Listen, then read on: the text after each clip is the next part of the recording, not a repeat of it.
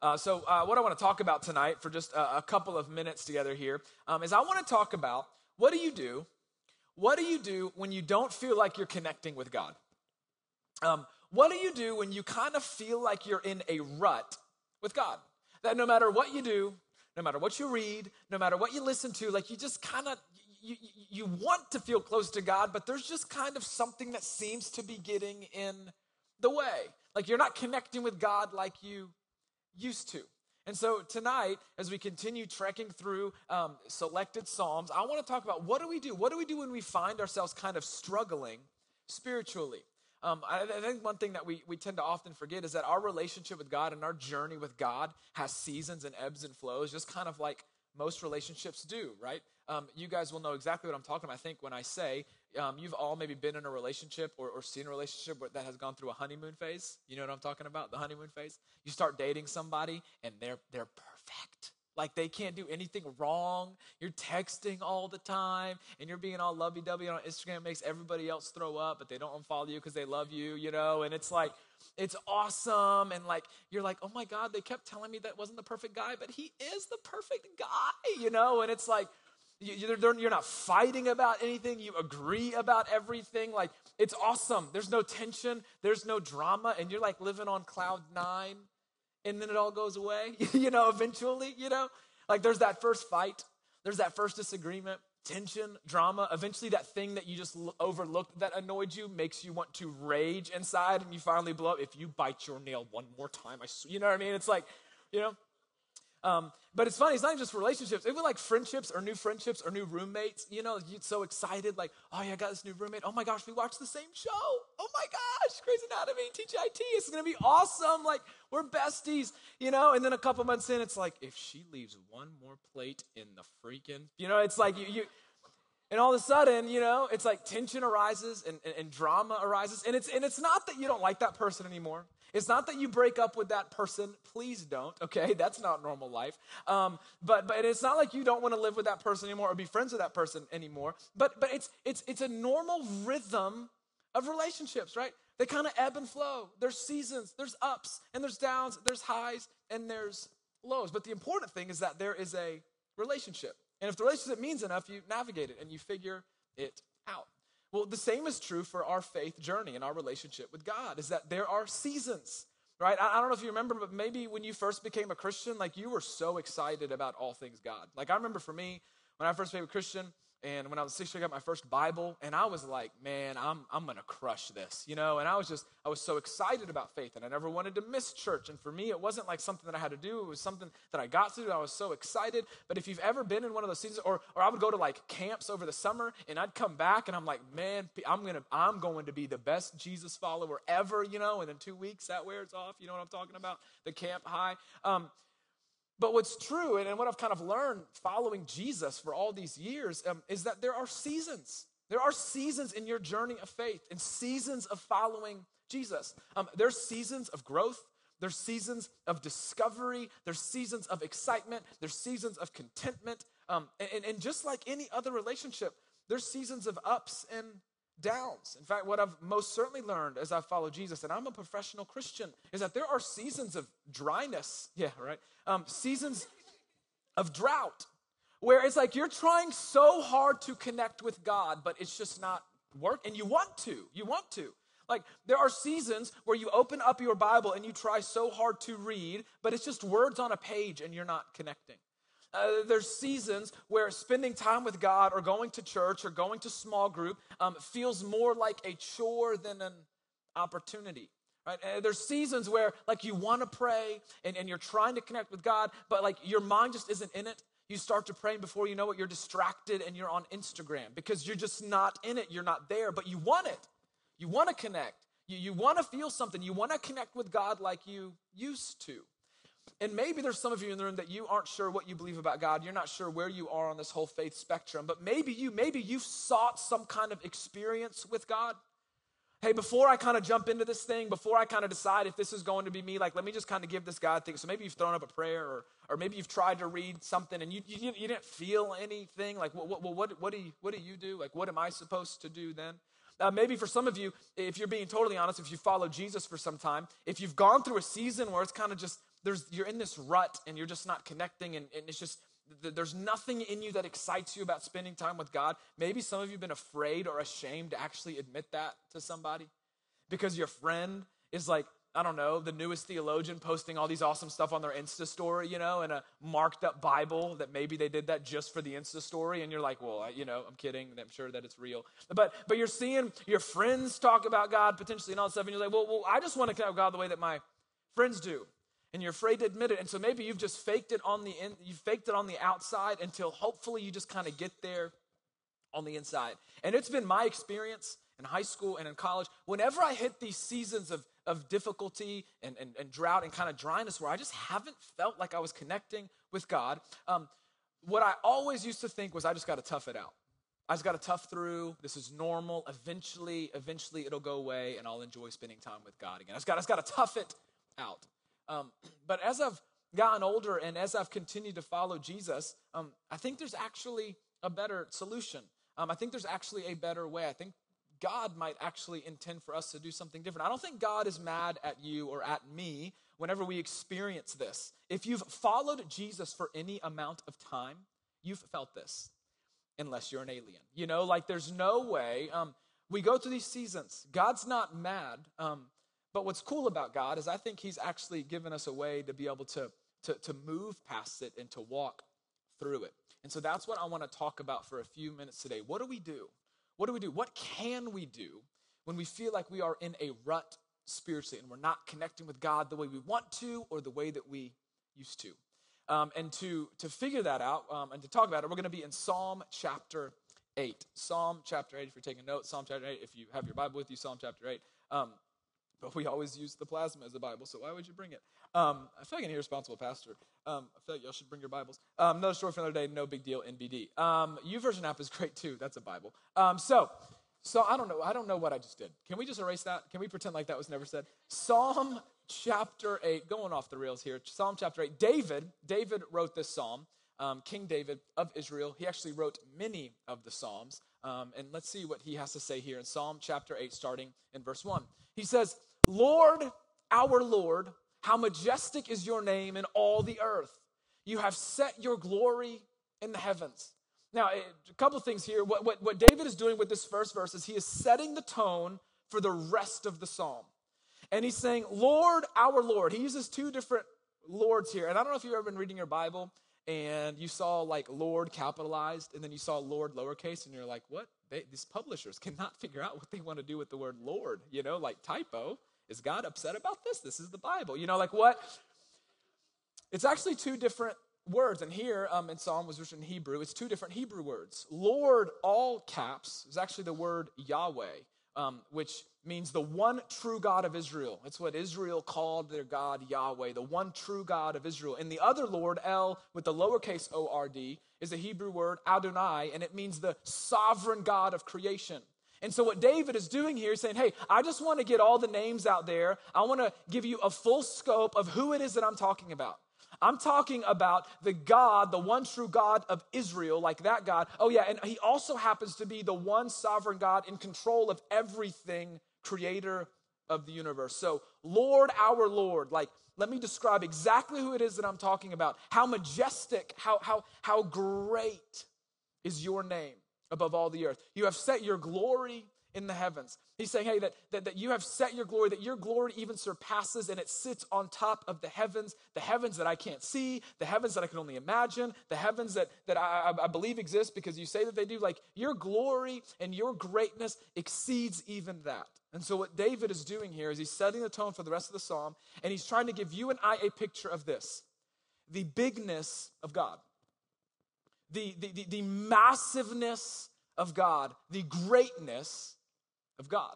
He goes on in verse 2 and he says this, through the praise of children and infants, you have established a stronghold against your enemies to silence the foe and the avenger. Okay, it kind of sounds like an interesting verse. What does that mean? This is actually really cool. So he's talking about the bigness of God. And then he says, through the praises of children and infants. David is saying that God is so big. And God's glory is so big and so expansive and so vast and so not able to be contained that even through the praises of the weakest humans, even through the praises of the weakest humans, infants and toddlers, that even through their praises, your glory is shown in the world, and that glory is so big that even through the weakest, it drowns out the voices of the enemy, it drowns out the voices of those that are opposed to God, and that God's glory is everywhere, and that no voice, no enemy, no thing can overcome who God is, his kingdom, or his plan for humanity.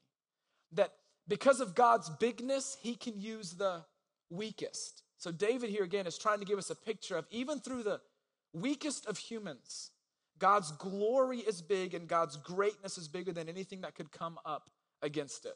He goes on in verse 3 and he says, when I consider your heavens, the work of your fingers, the moon and the stars which you have set in place. When I consider, I love that word. Well, when I give careful thought to, when I give special attention to, when I give intentional thought to. Isn't it so true? Oftentimes when you stop to consider something, usually you're thinking about something that you've overlooked previously. When you stop to consider, when someone asks you, hey, have you considered this? It's something that maybe you haven't seen before, or something you've forgotten, or something that you haven't seen from that perspective. And so David is saying, when I just stop long enough to think in a new way, when I just stop long enough to see something differently, when I just stop long enough to consider, he says, your heavens. I love this. And he says, it's the work of your fingers. I want everyone to pull out your hands. Just humor me here for a second. And I just want you to just literally touch your fingers with your thumbs. Just touch your fingers. And as you're touching your fingers, I want you to think about last time you used your fingers to build something.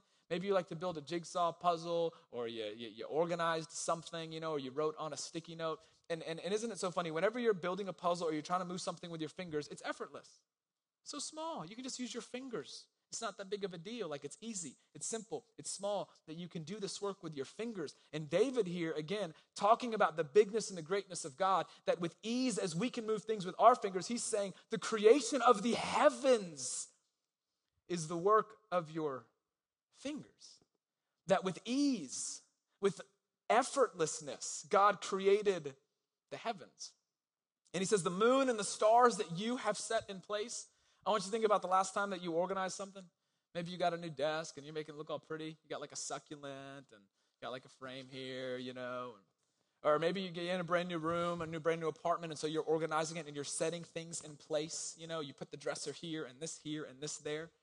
That just as we set things in place to organize order, God set the moon and the stars in place to organize the order of the universe.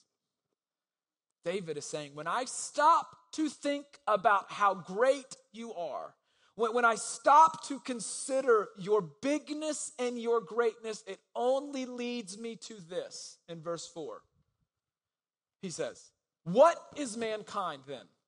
In light of how great you are, God, what is mankind that you are mindful of them? Human beings that you care for them. I love this. He says, hey, in light of how big you are, in light of your greatness, that you've the heavens with your fingers and you set the universe in place just like I would organize my room, that in light of how big you are, who am I that you would care about me? Who or what is mankind that you would even be thoughtful of me or be mindful of me or give thought to me? Who am I in light of how big and great you are? Why are you paying attention to me? Who am I that you would care for me? I don't know about you, but some of the most significant moments in my kind of faith, I guess you can call them significant moments, or maybe just moments where my faith kind of gets like a bit of a steroid shot, is when I'm standing before some kind of incredible creation, or when I learn about creation. Like when I'm standing in front of an incredible view, maybe I'm like at the top of some kind of mountain or cabin, and I can see an unbelievable view. You know how sometimes when you're driving up to maybe some kind of North Georgia mountains and they have those kind of lookouts and you kind of pull over and you're able to look out and see the massiveness and the beauty. It's in those moments when I feel so small. Or maybe if you're hanging out at the beach, and one thing that I love to do is I'll just sit there and I'll just stare out at the ocean. and I'll stare out at the vastness of the ocean, the horizon that seems to kind of end, but I know that it doesn't. I think about the depth of the ocean. I think about when I pick up sand, I can't even count the number of sand particles that are just on the tip of my finger, and I feel so small. But by small and insignificant, I don't mean that I'm self-deprecating. I mean literally, I feel a tiny part of creation when I see the vastness of all that God created. I literally am like, man, I am small. I had the opportunity to fly into the Grand Canyon via helicopter last year. That was unbelievable. Kind of terrifying. I get sick in airplanes and roller coasters, but it was unbelievable.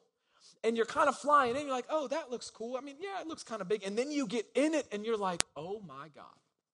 Is the only thing that I can think of say. I mean, you feel so small and you feel so insignificant. And I don't know that I feel it any more than when I think about space or when I look up at the stars. I don't know if that's something that you ever like to do. And I try to just, have you ever, moments when when the stars are out, maybe you're in a place where there's not a lot of lights and you can see the stars, or maybe you're like a geek like me and you watch like Planet Earth, or you read about the universe, or you try to find different facts about the galaxy. Like for me, science nerd in the crowd, it blows my mind when I think about space. Trying to comprehend even what space is. You ever read about a black hole? It will blow. What? Yeah, well, we don't know what happens. I'm sorry, what? Yeah, black hole, yeah, you go into, we don't know. What is it? We don't even know. It's crazy. I mean, you want to talk about being small, but let me just geek out here for just a second, okay? That there are at least, and these are just our best guesses, okay? There's a lot of smart people, but they don't know for sure, okay?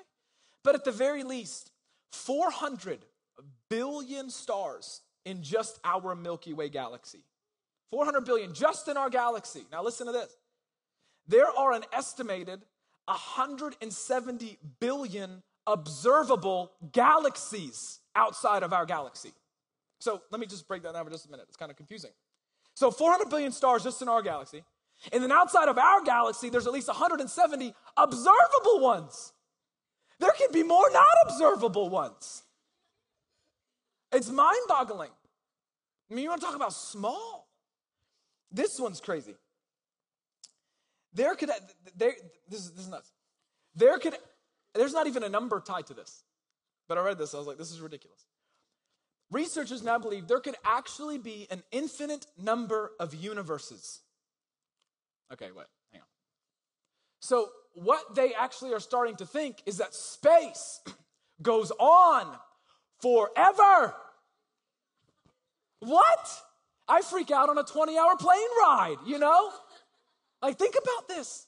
Like, you want to, be terrified? Honestly, the brand new horror film, getting trapped on a spaceship that's just traveling through space. I think there was a movie about that. There was. What's her face? Katniss Everdeen. She was, yeah. You know what I'm talking about? Yeah, that's not her real name, but what's her real name? Doesn't matter. But, I mean, think about this for just let your mind go there for just a moment. That space would go on and could go on forever. Infinite. No end. Like there's no exit. There's no exit here. There's no dead end. It just goes on and on and on and on and on. If that is so big and infinite, how much greater and bigger the one who created it is what David is getting at here. And that God, that massive being, creator of the universe, who did it with his fingers, is mindful of me, and that he cares for you. I don't know, for me, I don't freak out about celebrities, but I kind of do. I love when I see them, okay? And isn't it so funny how whenever we see celebrities, whenever we see a celebrity on Instagram giving love to us lowly peasants, do you know what I mean? When T Swift stops and actually says hey to somebody and takes a selfie with them, they're up here and we're down here. It's like, oh my gosh, thank you for gracing me with your words. It's like, thank you. You've come down to us lowly people. I appreciate it. We applaud them. It's so interesting.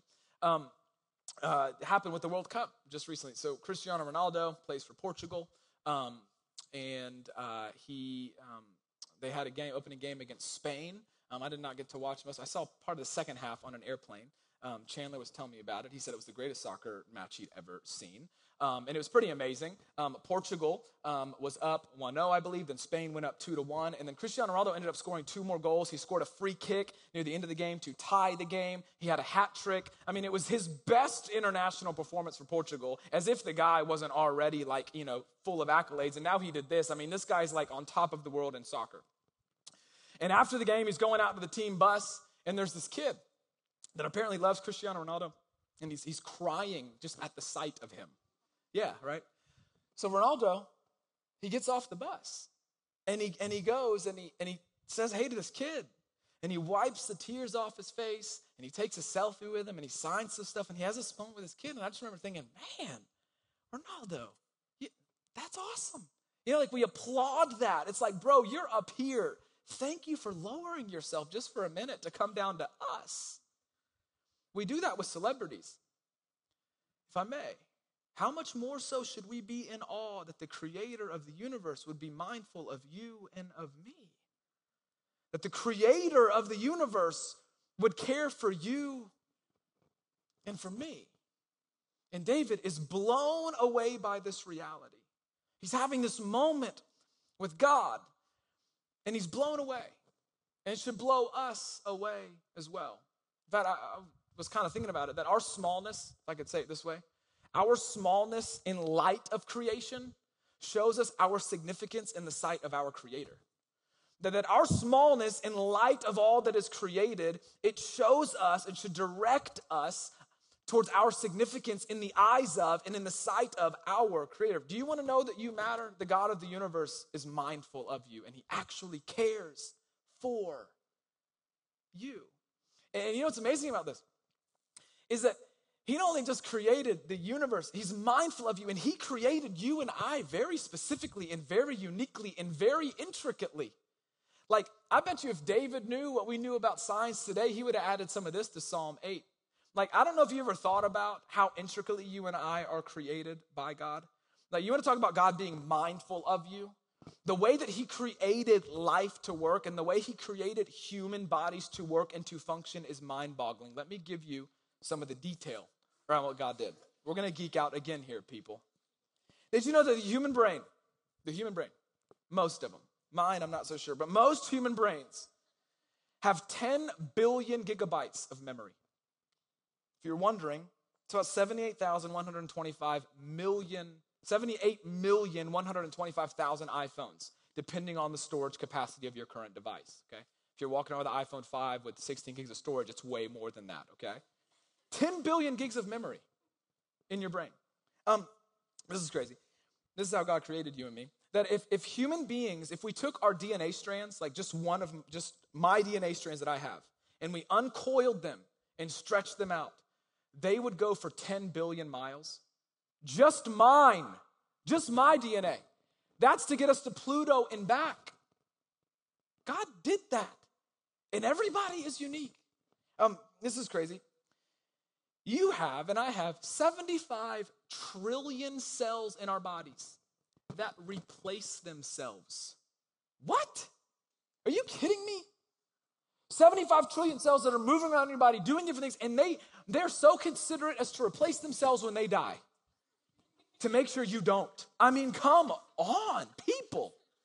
It's crazy. And then how about this? You want to talk about being mindful of us? You want to talk about being, this, if you're not a Christian, this will make you believe in God. Kidding, but if gravity was off by this number, if gravity, the pull of gravity was off by 1/10 to the 40th power, which is point a lot of zeros, 1. If gravity was off by this amount, life-sustaining stars like the sun could not exist, therefore neither would we. You want to talk about fine-tuning the planet and being so mindful of humanity before we even got here to make sure we would be okay. the creator of the universe, God, did that for you and for me. That he cares for you. And what I love about it is in all of his bigness, he cares about your life. And he cares about your relationships. And he cares about your health. And he's mindful of the details of your life. And he wants to be involved in your life. And he sent Jesus to die for you and to die for me. He wasn't okay just being creator God. He also wanted to be Father God. And for David, it blows him away. And he goes on, and what he says next is actually maybe not more amazing, but just as amazing. He says, so what is mankind that you are mindful of them? He says, you have made them, mankind, humans, us, a little lower than the angels.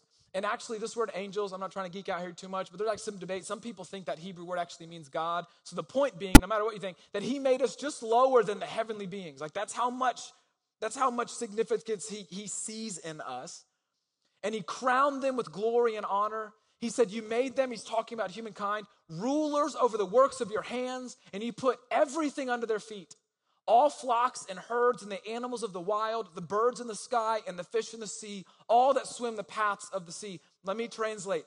God, creator, created this world beautifully, created everything in it. And then he said, hey, humanity, you be in charge. I'm going to create this world. I'm going to create everything in it. And now I want you to rule it. I want you to have dominion over it. I want you to run it. David's like, okay, let's just think about this for a minute, God, that you're so big and you're mindful of me and you care about me and you created all of this. And then to cap it all off, you then gave us your creation to rule and to have dominion over. Let me just tell you what this translates for you and for me, because I know we're not talking about like ruling over the fish of the ocean at KSU, okay, or wherever it is that you're going next year, but let me tell you what that means for you and for me, is that God not only created this world with you in it, but he also created it for you to have purpose, that you have a role to play in the story of God, that you've got gifts, you've got talents, you've got abilities, and you've got passions that God wants to use to continue to carry out his plan here on earth. That in this room, there's the next generation of leaders. In this room, you guys are the next generations of leaders of companies, leaders of schools, leaders of families, leaders of whatever you do, leaders of churches, maybe some of you. And God is saying, hey, I have put you here on purpose and for a purpose, and I've created all of this. And yeah, just to cap it off, I also want you to have purpose and a role here on earth. And for David, in light of all of that, it leads him to end the psalm the very same way he started. Praise. He says, Lord, our Lord, how majestic. In light of everything that we just talked about, how great is your name in all the earth. So the question is then, so out of Psalm 8, what do we do? In seasons of dryness and seasons of drought and seasons when we don't feel like we are connecting with God, what does Psalm 8 tell us to do? Well, I think there's two things that we talked about. I'm going to summarize them like this. The first thing that I would encourage you to do, whenever you hit a season, you might be in this season, given what we learned in Psalm 8, the first is this: consider God's creation. Consider God's creation. I really mean this. This is how I want you to apply this message in your life. For a moment, just put aside the Bible. Just for a moment. I'm going to get fired. Just for a second. And I want you to consider God's creation. I want you to go stargazing. I'm being dead serious. I want you to literally find a spot. I want you to go, I don't know, maybe don't go up to Kennesaw Mountain at night. That sounds like it might be dangerous. But maybe go to the green or go somewhere where you can grab a blanket. Be careful if you go with someone you're in a relationship with, because that get crazy. But I want you to go stargazing. Like, I literally want you to just stare up at the stars for a while. I want you to wait till you see a shooting star. I want you to try and count stars. There's a really cool app on your phone called Star Walk, and when you hold it up to the sky, it actually tells you what constellations are up there. I literally want you to go look at the stars. I want you to consider God's creation. Next time you're at the beach, you know what I want you to do? I want you to put aside spike ball for just a minute, and I want you just to sit there, and I want you to just stare at the ocean and watch the infinite rows of waves come crashing in.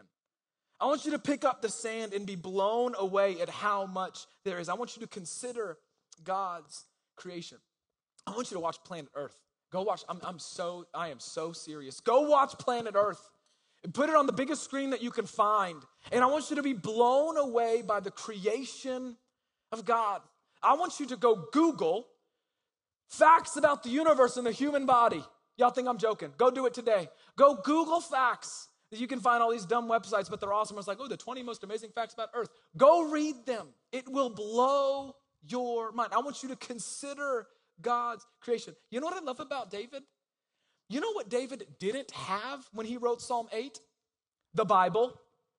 The Bible did not exist. He didn't feel close to God by reading the Bible. And in this moment where he wrote Psalm 8, I think the reason why he talked about the moon and the stars, you know why? Because I think David looked up. I think David had an interaction with God, and he had this moment with God, and you know how it happened? By considering his creation, he just looked up. I want you to consider God's creation. And here's why. I think Psalm 8 tells us to, but here's what's true for me. And maybe you'll find that it's true for you. I am most in awe of God when I stop to consider how insignificant I am and how intricate I am. I'm telling you.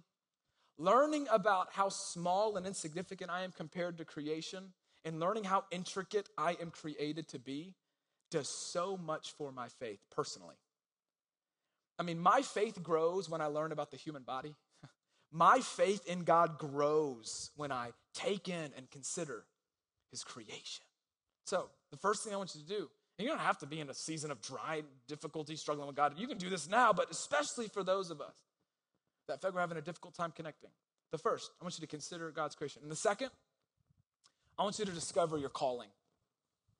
I want you to discover your calling. David specifically talks about this in that second half of Psalm. The greatness of God, he's mindful of us, and then he's given you and I purpose in this world. I want you, for some of you, to rediscover your calling. What do I mean by that?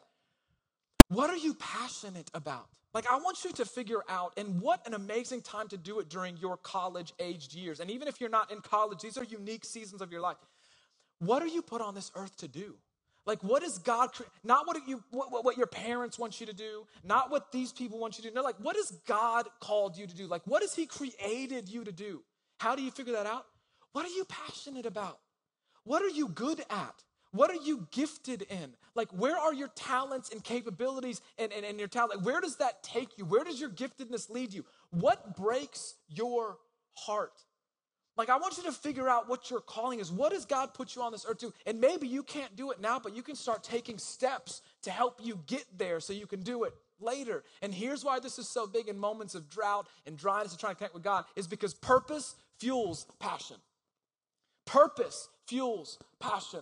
That there is something so extraordinary that happens in your faith journey and with your relationship with your Heavenly Father whenever you believe and know that you are walking in the purpose for which he created you to walk. When you are pursuing the thing that he designed you to do. Because purpose fuels passion. And so when you find yourself in moments of struggling to connect with God, and you're not quite sure what to do, you've tried reading and you've tried doing this, that, and the other. What if we took a cue from Psalm 8? Consider God's creation and discover or rediscover your calling. And as you do, and as we do, and as I do, maybe, just maybe, it might lead us to that thought-provoking, perspective-shifting question that we saw in verse 4, where David said, "What is mankind that you are mindful of him? What is man that you care for him?" And in light of that question, that maybe you and I, with our lips and with our lives, might sing and praise, how great is our God. Let me pray. Heavenly Father,